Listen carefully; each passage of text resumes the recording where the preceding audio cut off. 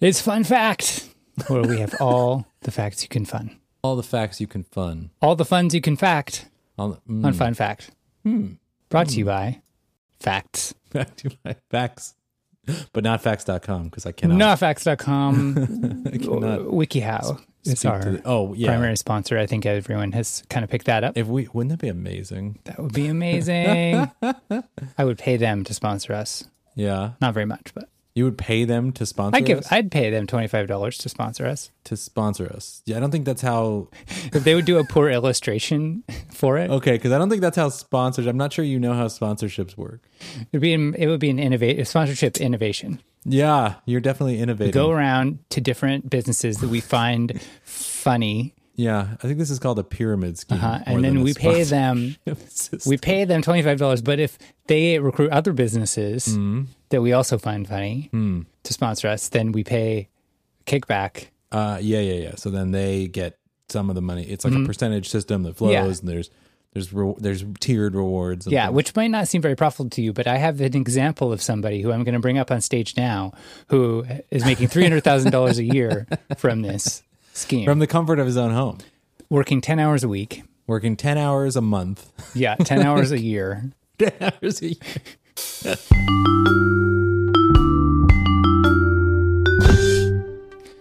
So I have a couple facts this time that I've come across in my travels on the internet.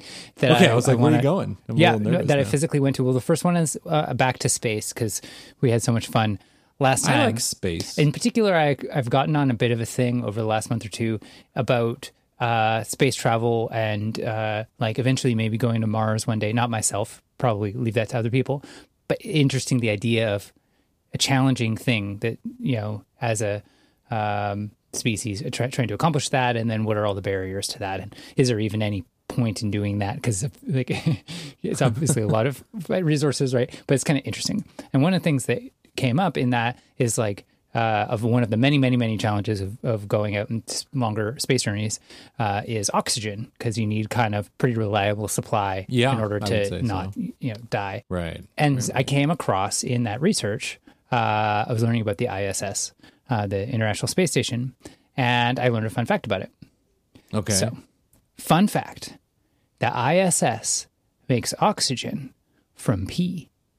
Okay. Now, when you say that, do you mean, are you just being like quirky and saying pee instead of peas? Like, because we have pea milk in my house. And we had a discussion of pea mayo at one point. Right, but pea milk is the primary kind of milk that my wife now buys. And pea protein, yeah. Yeah. And it is fine, but it is a little bit weird to be like, I'm going to go get the pea milk, and then I'm going to pour the pea milk into a bowl of cereal. Yeah, because it seems a little gross to be calling it that. Yeah. Well, if you think that's gross, you should learn about... This is not that kind of pea. This is not that kind of pea. And the hierarchy of peas you want to drink, this is lower than you don't know peas me. from a pot. Well, I don't know. You make your own. I'll tell you about this, how this all works, and you decide. Yeah, I'll let you know. Do I want to drink the pea milk, that. or do I want to drink the pea water from water or pea air juice. oxygen, the pea oxygen? So here's how it goes. So the preferred approach, because on the not surprisingly, in a situation like the ISS, astronauts in space for long periods of time, weeks, months, that you will have multiple ways to get oxygen, because if one system fails, it's an extreme emergency, and so you need some backups.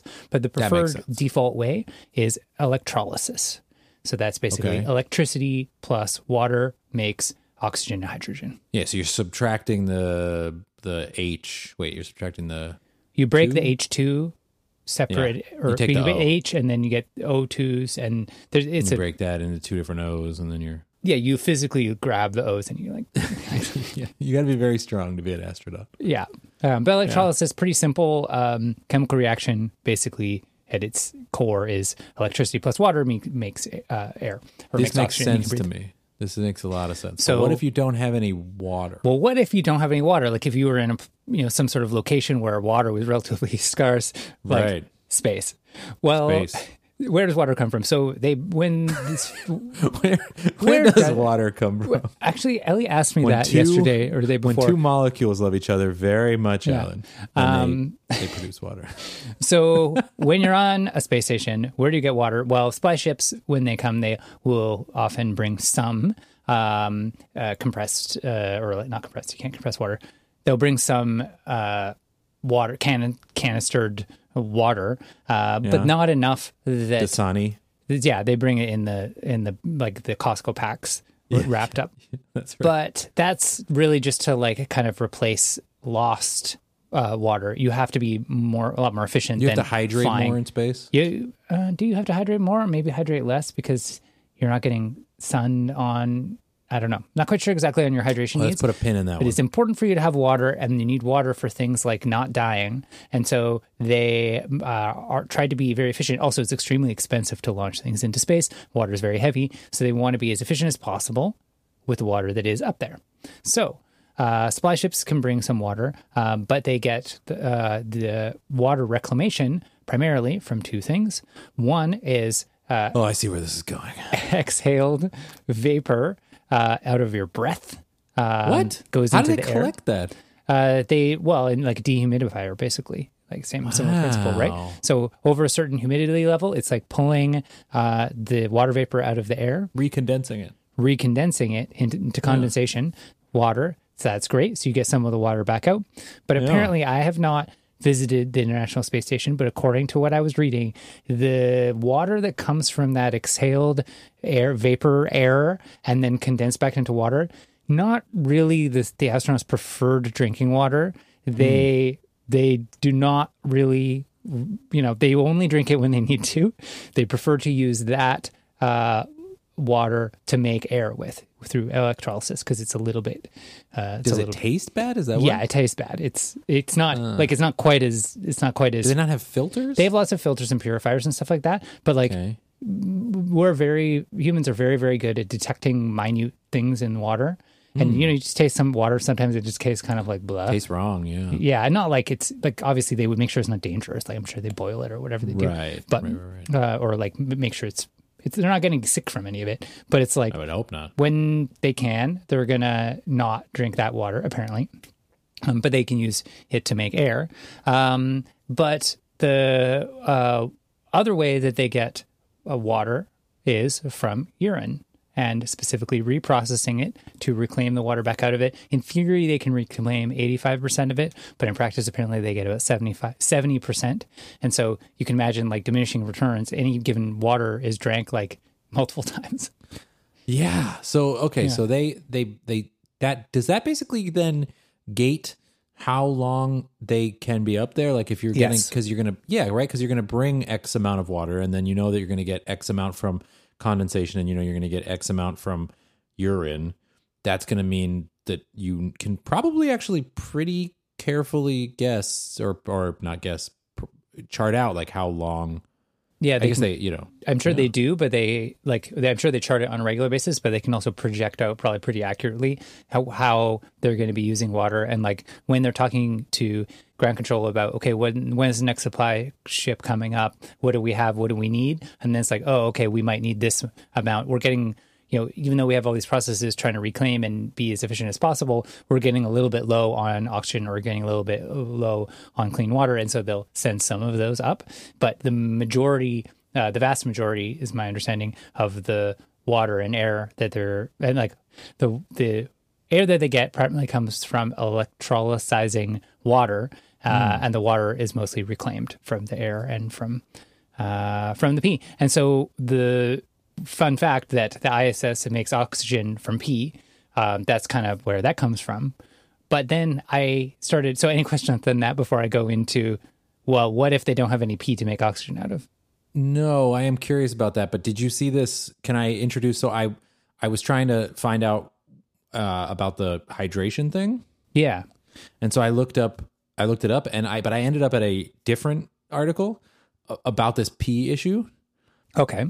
Did you see that the U.S. side and the Russian side have very different opinions on this? Oh, yeah. I came across a number in my ISS research, and I think this is a thread I'll keep pulling on, but there's definitely interesting because it's a joint project in between two space agencies that have a long history of operating in very different ways, in ways that is kind of famous, that like the Russians use a pencil and, you know, the US overcomplicate things. But then like the US stuff is, you know, my sense, they try to be very diplomatic about it, but the US stuff is more reliable and nicer for the astronauts and more cushy, quote unquote, probably the Russian astronauts would say. But then all this stuff is kind of cobbled together, and the astronauts from the different space agencies are all like going in between the different modules, which some have different responsibilities. So, yeah. So are you getting at Russian way to make air?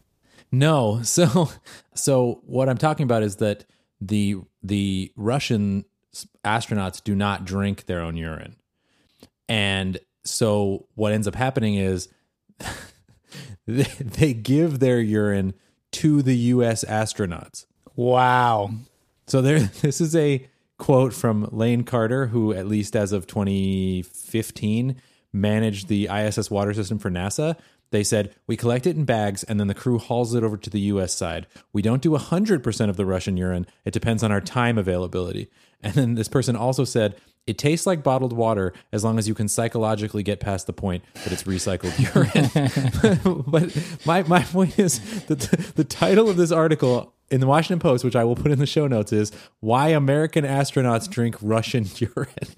So, like from what I could read, apparently it's the preferred drink. Like it tastes better than the air extracted. Yeah, water. they mentioned that that it is also condensate that comes out of the air. But like, I wonder if like do you think they can tell the difference between the Russian and the American urine? Wow. I'm just saying that idea is very funny to me. So Russian urine. Yeah, throwing that in the show notes for you. There's some, I don't know, there's some sort of pure poetry. I don't know. The whole endeavor of going into space is so far-fetched on its face. Yeah, it's so crazy. The fact that they can make any of this stuff work in a reliable way, that they can stay up there for months, is amazing. And it is not surprising. Just like this thing about drinking reconstituted or reclaimed urine is not even probably the most ridiculous. No, but I will recommend to people who want some joy in their life, especially right now, just Google astronauts and water, because you will get the headlines of these articles are just incredible. I just see one now that says astronauts have a new, better way to drink their own pee and perspiration. So it's just like, it's just the gift that keeps on giving. Yeah. I love you so much, Ellen, for bringing us this wonderful fact. But you said that there was more. Yeah. So my thread, so like to me, the drinking their own pee thing, like, I wasn't really surprised by that, although it's entertaining. But then when it came to breathing the pee, that's when I was like, that's surprising. Wait, hold on, breathing the pee? Well, not directly, but they turn the pee into water, and then they turn the water into air. Because they turn some of the pee into air. Yes. So now they're breathing pee air. They're breathing pee air, and that is great, apparently. Yeah. That they like that. Well, I mean, air is like one nice thing, compared to the water, apparently the oxygen, like once you have oxygen, it's oxygen. So apparently it's maybe more pure than I'm getting a little bit outside of my depth on. Yeah. If anyone out there in Fun Factor Land knows more about this than we do, which as you can tell from listening to at least me is not that hard. I think Alan knows a lot more than me, but let us know because we want to know more. Yes. Although I will say, just in case anyone is like, here's a relevant side fact. Apparently the space station's pretty smelly. Yeah. Yeah, you'll be shocked given all these. I feel like there's a lot of reasons why that would be true. Yeah. I think, there's a lot of reasons it would be true, but apparently some of it is just like, it's kind of hard to clean all the surfaces of everything. And there's like, forms of bacteria that like will grow there that don't grow in other places. It's not a natural ecosystem or whatever. So like apparently part of the like Mir space station, which was the original like Russian space station that has since been decommissioned, apparently it was really smelly. And like the ISS is much nicer in that regard, or at least. Well, I would also imagine that the more modern, I know they build the ISS out of these like different units, right? It's like these like pods almost that they connect. I imagine that they're getting better at sort of materials that don't collect as much as possible, don't collect odor or stains or whatever. But I mean, any video you've ever seen of astronauts doing anything in space leads me to believe there is a lot of spillage. Well, yeah, there's just like droplets of anything just go in every direction. Just going and like, everywhere. How do you contain that? Absolutely everywhere. And I don't think there's been a time when no one's been on there. You can't like, do some kind of crazy heat clean or something like that. Because first of all, I don't even know if that would damage everything, but also there's people there. So The stuff is really sensitive. Like apparently, one thing I was surprised by researching like air on the space station is that they have the same air pressure as at sea level, which is a bit more like quote unquote work. It's a little bit more effort to get it that high pressure than like in airplanes. We don't even have sea level air pressure. But apparently the reason they bother doing that is that some of the equipment is so sensitive that getting it as close as possible to like quote unquote neutral as it was designed at home is worth the extra effort of getting sea level like air pressure inside the station. yeah, I guess that makes sense. That's interesting. It's one of those things. A lot of this stuff with space, because I don't just know much about it, is one of those things where everything you're saying, I'm like, oh yeah, that makes sense. Yeah, but I plausible. would never have thought of it ever. One of the things as I've been reading about like the space station and like reading about because to me the space station is interesting as like if we're gonna like stay on Mars or like even visit Mars and come back, then that learning is like more relevant in terms of like how do people survive for long periods in space, which is like kind of the harder part of then getting there. Like getting to Mars is interesting and there's a whole bunch of interesting engineering required to do that, but that's all mostly solved, I think. Like there isn't So do you think that the likelihood would be that we would build a base on Mars, or do you think the likelihood would be that we would try to like terraform or geoform, whatever it is, Mars to make it a habitable place? Terraforming is like such a slow, such a resource intensive thing that it's like generations, centuries thing that like maybe to say it would happen one day is like, I mean, on an infinite time scale, like probably it would be attempted for sure. I would go at that far to say at some point, eventually someone will attempt it if we don't, nuclearize ourselves at some point in the meantime. But the getting to Mars thing and then getting back, it's a good one. What the kind of things that people would do. But the getting to Mars and getting back is kind of tricky. And it's, the way the timings and everything work, it's my understanding is that it's easier if you go to Mars and you stay there for a while and then you come back when the timing of the planets is more amenable. Okay. Rather than just like doing the Apollo, like go there for a few hours and then come back, Interesting. So I'm not sure I understand, but interesting. Well, the planets are all orbiting the sun at different. Oh, you mean literally throughout the year in their orbit? Yeah. Okay. Yeah. There's like a time when it's more habitable. It's not like great, but it's better. Yeah, well, there's the habitability is one thing, but they would probably land near the pole where like the habitability is like kind of pretty stable based on the time of the day or whatever. But the thing that changes throughout the year is the distance in between Mars and Earth. Oh, that makes sense. Because if we can go back and forth, it's helpful for them to be closer. Sure. Less, work. Yeah. So all that is to say is just that if you're going to go to Mars, there's some benefits to staying for a while. And once you're staying for a while, then there's like, it's fairly difficult to get there. Then it's like, maybe let's have people try staying there for like a fair while instead of just like, months. And that's where a lot of the things that they're learning on the space station are helpful in terms of like, yeah, it's for the Apollo mission to like go to the moon and then come back a few days later. There's certain things that are the difficult parts, but you can just be like, okay, we need air. Well, we'll just bring the air. Right. But if you're up there all the time, that's not going to work. Yeah, we need a machine that makes air. And then we also need to understand all the failure modes for that machine, and we need to be able to repair. And that's a lot of the like challenge is not just like all this stuff about the space station. When you read about challenges and complications, they're almost all complicated, very unique equipment failed in an unexpected way. And then how do they deal with that in space? Yeah. And then if you're on the space station, maybe you can just wait until the next supply run. But if you're on Mars, then you can't do that even. So that's kind of something that's fascinating to me. So on the theme of things failing, you have your preferred way to get air, which is this electrolysis, make it out of water. The backup approach is to use the pressurized oxygen that they can send up in supply runs, which they keep like as a reserve if they need it, but they try not to use that obviously because it's kind of precious. But then there's a backup way to get you gotta have a backup gotta have a backup. But to me, I find it entertaining that there's a backup that like you're in space and you need to resort to something that is 2 levels worse than breathing your own pee. What? Well, breathing your own pee is like the preferred thing. And then worse than that is like using the precious stored oxygen. And then worse than that, the thing that they do if they only have to do it is what they call solid fuel oxygen generation. Okay. And so these are basically Russian oxygen torches that burn at 1100 degrees Fahrenheit, burning sodium chlorate and iron to make oxygen and stuff. Why is this worse? Well, because then you're in an enclosed space station with fiery torches burning at 1100 degrees Fahrenheit. I see. You know, and then breathing that. And so, like, there have not been very many instances of fires in space, but my understanding is the majority of them have been caused by these things. Oh my God. That does sound pretty awful. But apparently, like in like the Russian spacefaring like era, that was like their go-to way to get air was to burn these things. Burn it. Yeah. Do it. That would normally be fine. And then one time, one of them just like exploded, and there was like molten, because it's like iron or ferric something in there. So there's like molten iron floating around.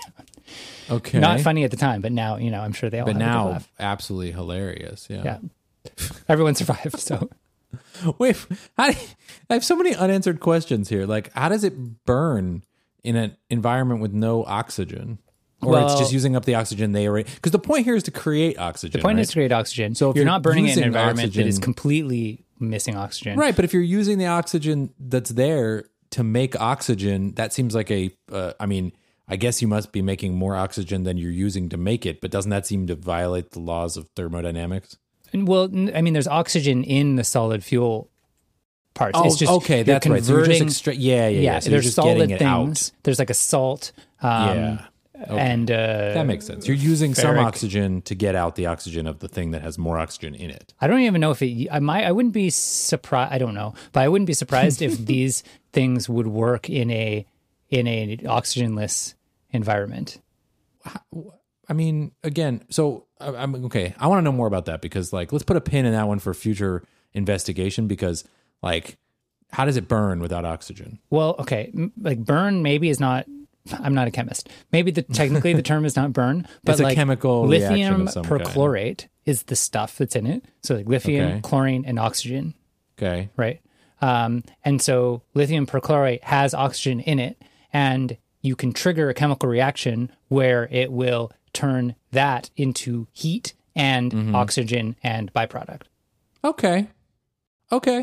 And so Yeah, it's okay. burning. It's in the presence of oxygen. It's just the oxygen is in the solid thing. Right. Instead of in the air around you. Right. Wow. That's very cool. Yeah. Yeah. So great invention. If you need air, you're like, yep, I'll definitely You light don't up care. one of these. Yeah, you don't care at that point. Each one there it was rated for a certain number of 6.5 person hours of oxygen per kilogram of this stuff. Right.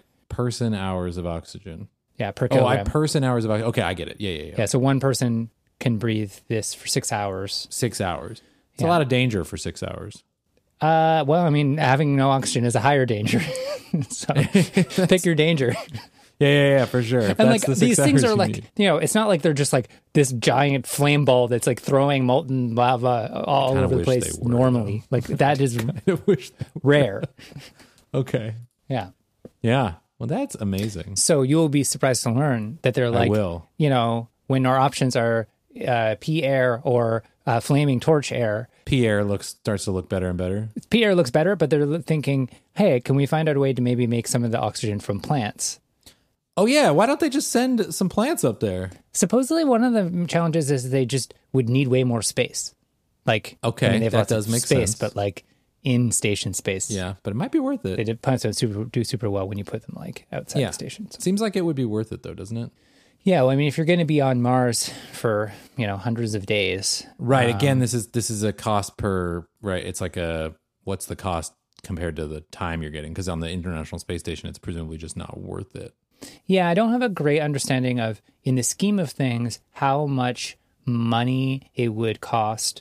Like, how much money are they spending on this air generation stuff? Because it's definitely a fair amount of their time and attention, but like the cost of launching things into space is so expensive that launching, and also don't have a good sense of, and maybe it's interesting, like follow-up fact, is like how many plants would they need to make enough oxygen for 6 people?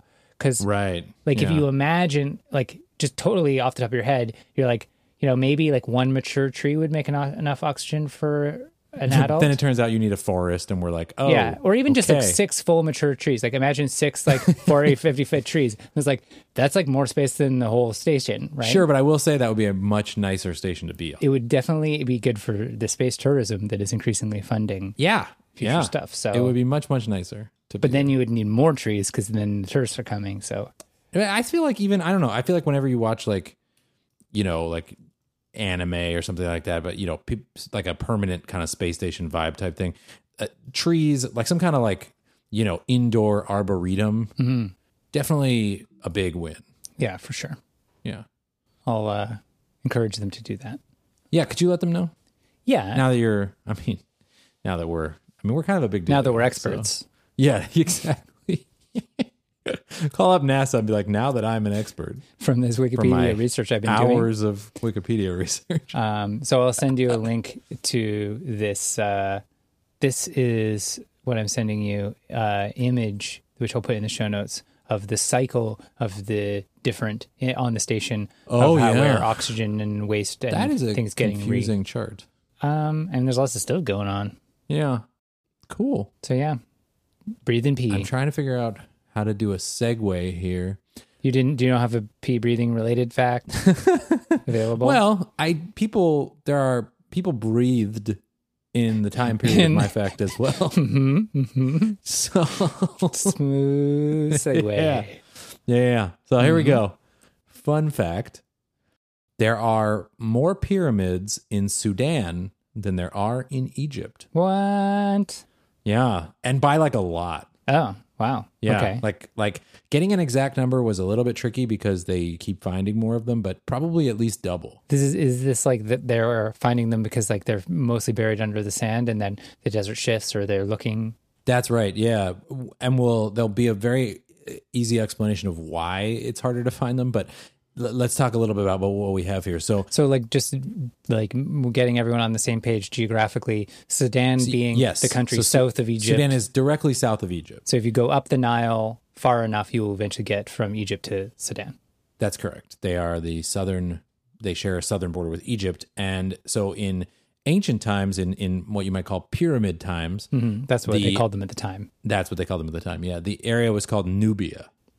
So as a result, the pyramids are called the Nubian pyramids. All of them, or the Sudanese ones? The Sudanese ones. Right. The area of modern day northern Sudan was called Nubia. So the Nubian pyramids were built by the rulers of the ancient Kushite kingdoms. Okay.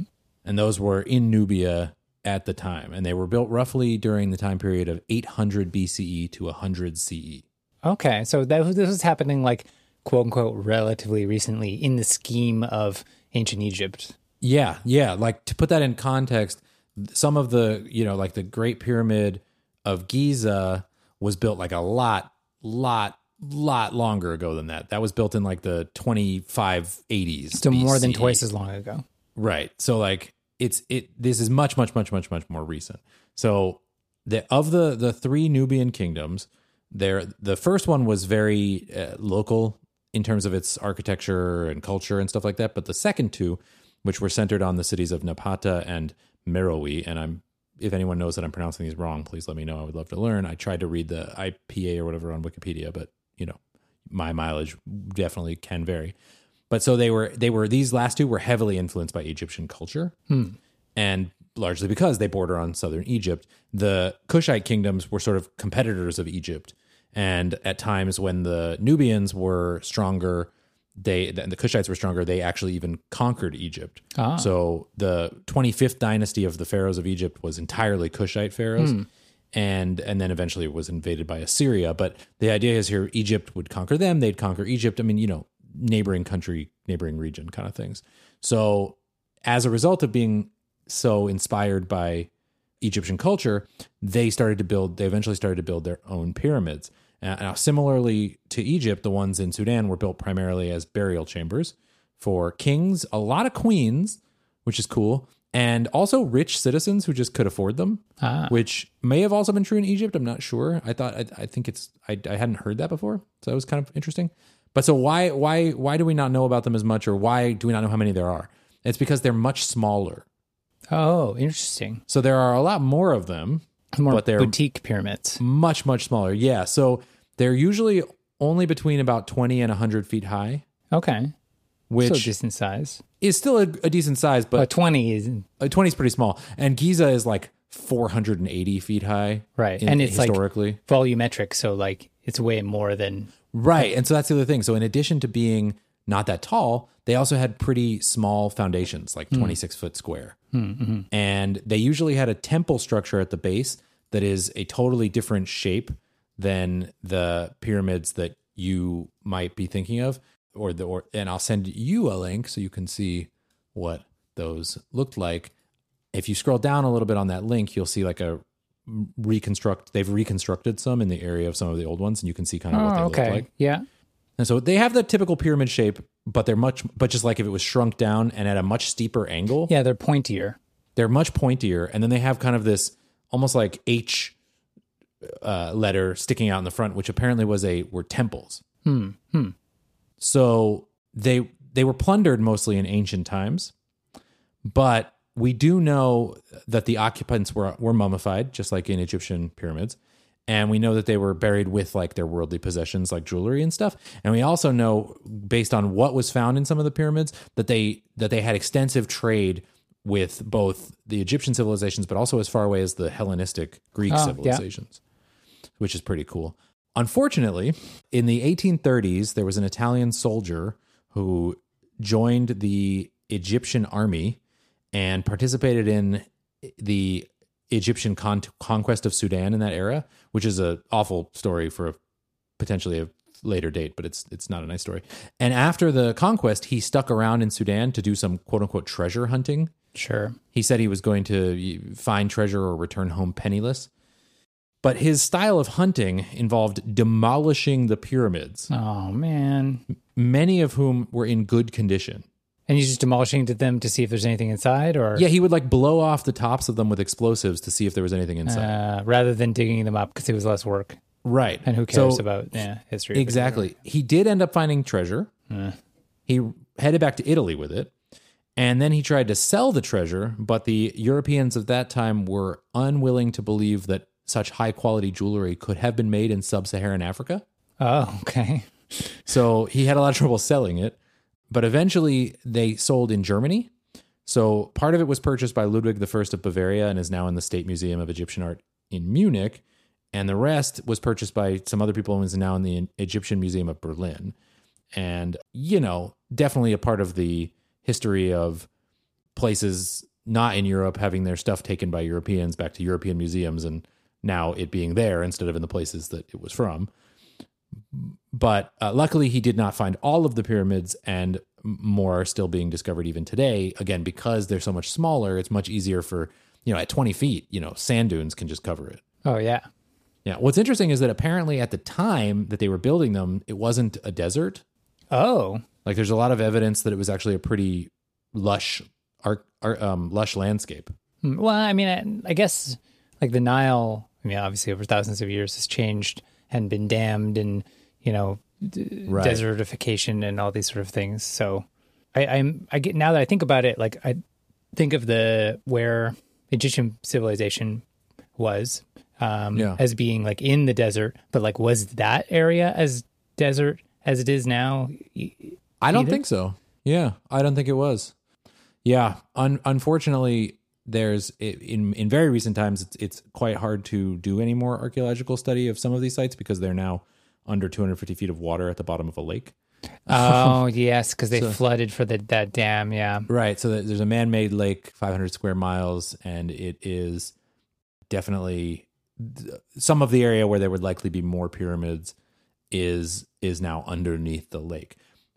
The Aswan Dam. But there is still a bunch of this is still visitable, and prior to kind of the modern Sudanese civil war, there was actually quite a bit of tourism to the area, and hopefully that will come back.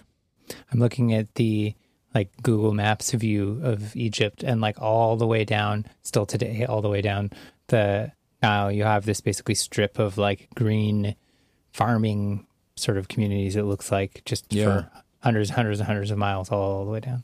Yeah, and then you get to this giant big ass lake that they plopped down. Built, and then of course they put it at the very end of Egypt, and then Sudan gets like, I guess the water flows from Sudan to Egypt, but. Still. Yeah, but it actually, I think you can only get to Sudan these days from Egypt by boat, right? Really? Well, at least for a while. I don't know if it's still true, but for a while there were no land routes were open. Now I don't know if that's still true. That was true 20 years ago. I don't know if it's still true.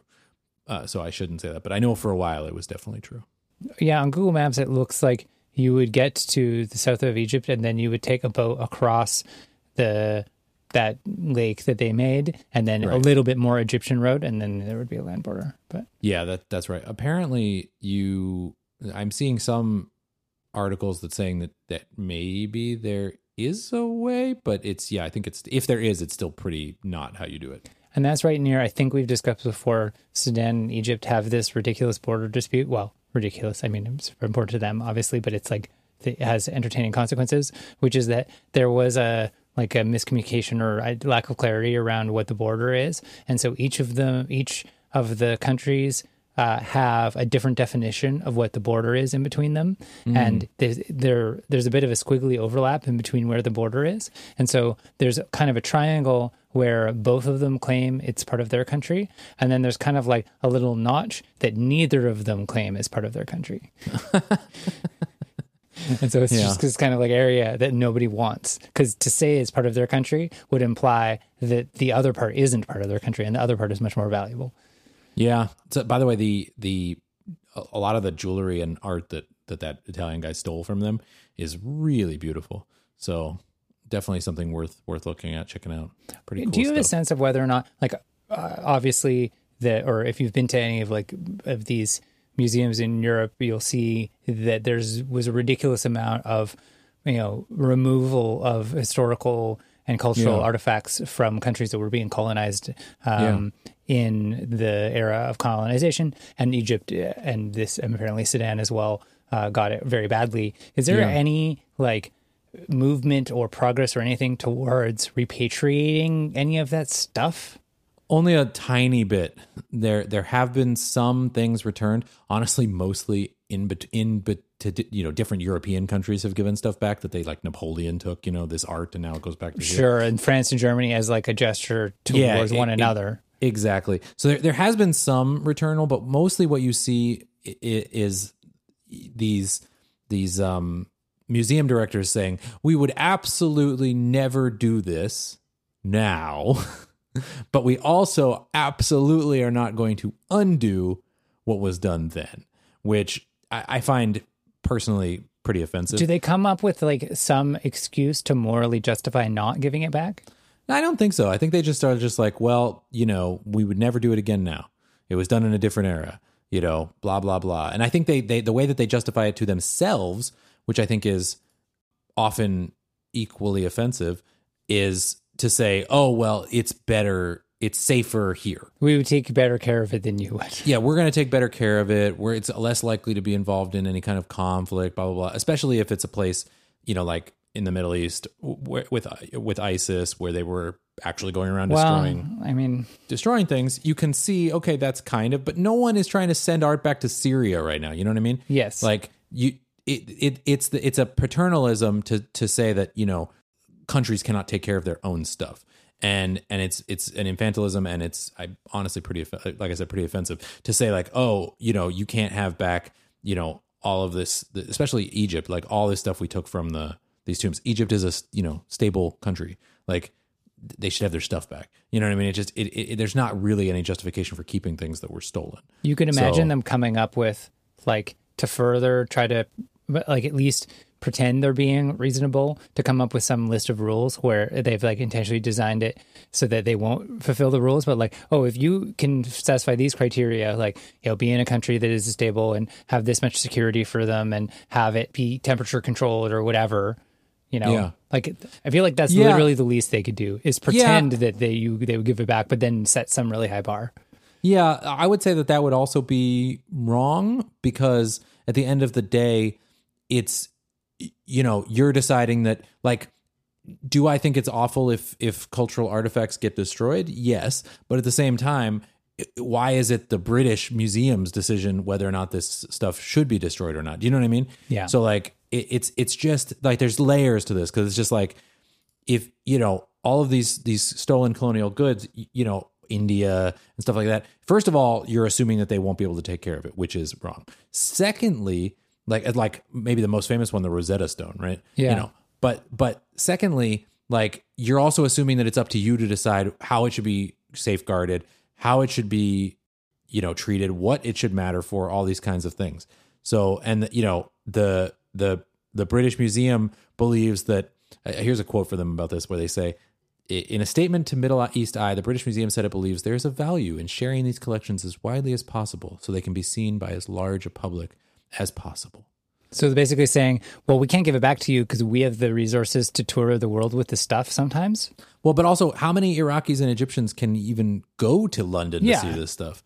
Oh, they're saying, more people come to London, because we have a bunch of stolen stuff that you can come visit. Yeah, And so exactly. It's better for the stolen stuff to be here. It's so offensive. Not to mention the fact that the British Museum apparently has 8 million things and That only they can't 1% of even them show. are on display. Yeah.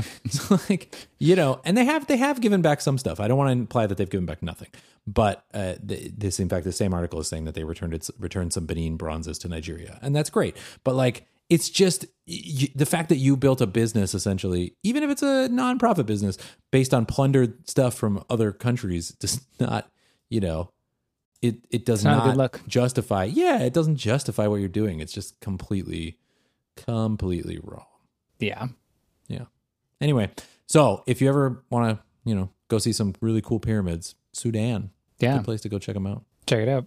Yeah. I have not vetted that statement in terms of like the logistical safety of traveling to Sudan, but Yeah, I don't know what, check travel advisories, but yeah, you can check that. People are checking travel advisories to come to my country right now. So, not to be, not to put too fine a point on it, but Sudan may or may not be more dangerous. I don't know. It depends where you are in America. yeah, it's very, very true. Yeah. But that's a cool fact. Far more. Yeah. So do we get a number of like pyramids? They have a guesstimate? It's 200 and something, Oh, nice. and maybe 300, and Egypt has about 115. Yeah. So, yeah, a Plentiful. lot of pyramids. Plentiful pyramids. That'd be a good name for like a Plentiful. prog rock band. Segues. Okay. So speaking of places that are far away. By the way, just while you're trying to come up with a segue, it looks like the areas of Sudan that might be warned against traveling are not the areas where the pyramids are. Oh, okay. So, yeah. Oh, good to know. Yeah.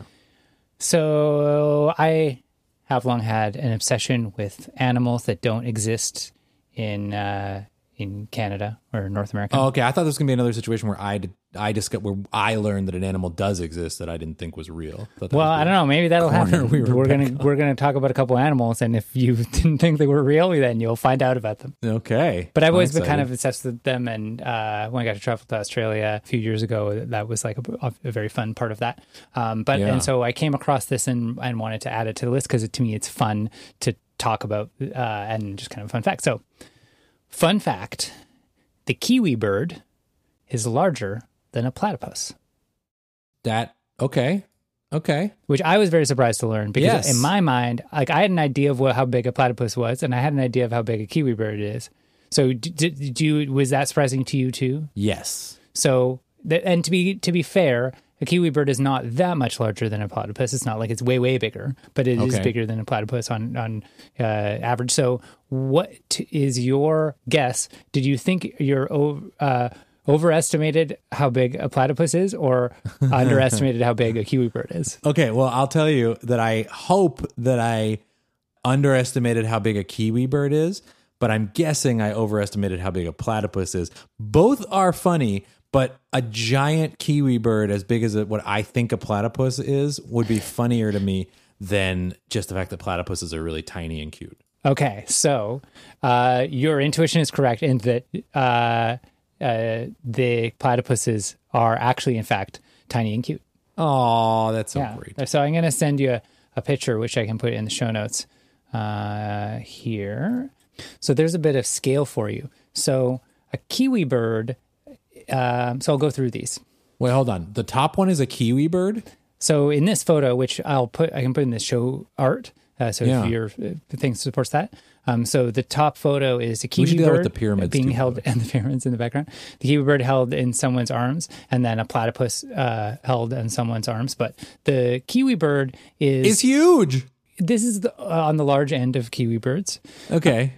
But the brown kiwi, which is, I imagine kiwis to be maybe bigger than a chick, like a baby chick, right? Yeah, like a little chick, right? Yeah, that's how I would have imagined them. And so the brown kiwi, which is the biggest and most common kiwi, is almost 2 feet tall and weighs 5 to 7 pounds, which is a lot for a bird, right? Yeah, that's like a pretty hefty sized bird. Yeah. One website claimed that they can weigh up to 11 pounds, which seemed implausible and wasn't checked out by other ones. But they're can be a decent sized bird. The little spotted kiwi, which should be smaller. Small one, is still well over a foot tall and weighs up to 4 pounds. So they're just bigger than I just imagine them as these tiny little things. Birds. Yeah, but you don't normally see, because they're both of these are vulnerable species. You don't often see them interacting with people. Like the priority is to keep them in their wildlife or whatever. People don't have kiwis in their home. Okay, I'm going to now. No, well, yeah. I'll get one too because they're giant and I'm sure and so cute. They are both very cute animals. On the flip side, the platypus, and I encountered this when I was in Australia when I was visiting a nature preserve of some kind, and I went into this area, and there was a tank kind of like you see with penguins, where they have an enclosure and a habitat or whatever, and there's a whole bunch of platypi. They're platypuses. I always want to say platypi. They're not. Platypi? You're not supposed to say platypi, but I want to say platypi. Oh. There's a bunch of platypi swimming around, and they're like smaller than cats. They're like the size of a kitten almost. What the heck? Yeah. And so a big platypi, they do vary a fair amount. So a big big platypus is almost as big as a cat, but typically they're smaller. Small. Yeah. And so platypus weighs like 2 to 5 pounds. Okay. 2 to 5 pounds. Yeah. That's very light. Yeah. And they're like about 1.5 feet long, which is, not that much shorter than a kiwi is tall, but a platypus is like only length. It's like a tube and it's like 1.5 feet long. And they're pretty small, cute little things. That's adorable. I thought of them as like the size of a beaver, right? Yeah, me too. I totally thought beaver is exactly the size I would have guessed. Yes. Yeah. Not even close. Not even close. And then kiwis are like Godzilla birds. They're like as big as a chicken. Yeah. There's a movie called The X from Outer Space. Okay. And it is like a cheap Godzilla knockoff. Okay. From 1967. But the monster is a platypus. But the monster is kind of like a giant chicken. Okay. Like here, this does not sound very scary. Is this supposed to be scary? I'm going to show you a picture. Click that up. The X from Outer Space. That is not even. This is not silly. This is like it wasn't supposed to be scary, was it?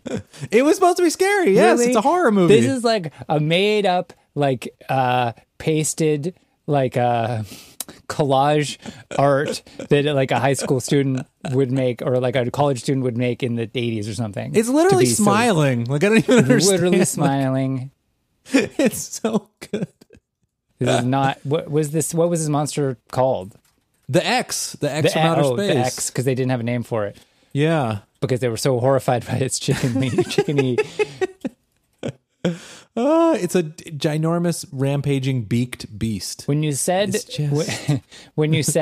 monster like a chicken, I definitely thought it would be more scary than this. Yeah, honestly, it's not even chicken level scary. It kind of looks like a snorkel in some ways. I mean, it's not scary at all, but it just made me think of the fact that the kiwi bird is huge. Yeah, I mean, it's bigger than this monster. Well, for sure, because for sure it is. But it's just I can't even really deal with how big that kiwi bird is. And now I kind of want to see one in real life and not really when you're confronted with something that just does not seem real, even though it's there.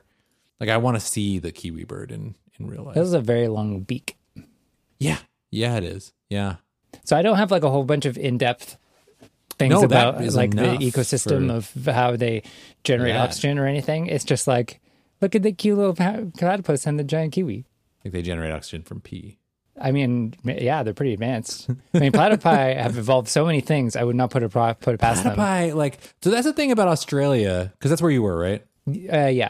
The thing about Australia that's so fascinating, and I think we may have even talked about, Kiwis, obviously New Zealand, but I think we may have talked about this on the show before, like the fact that Australia broke off from Yes. the rest of the continents and traveled out to sea, and that it broke off with no predators for all of these marsupials. And so Australia has all of this wildlife that existed in the rest of the world too, and was just made extinct.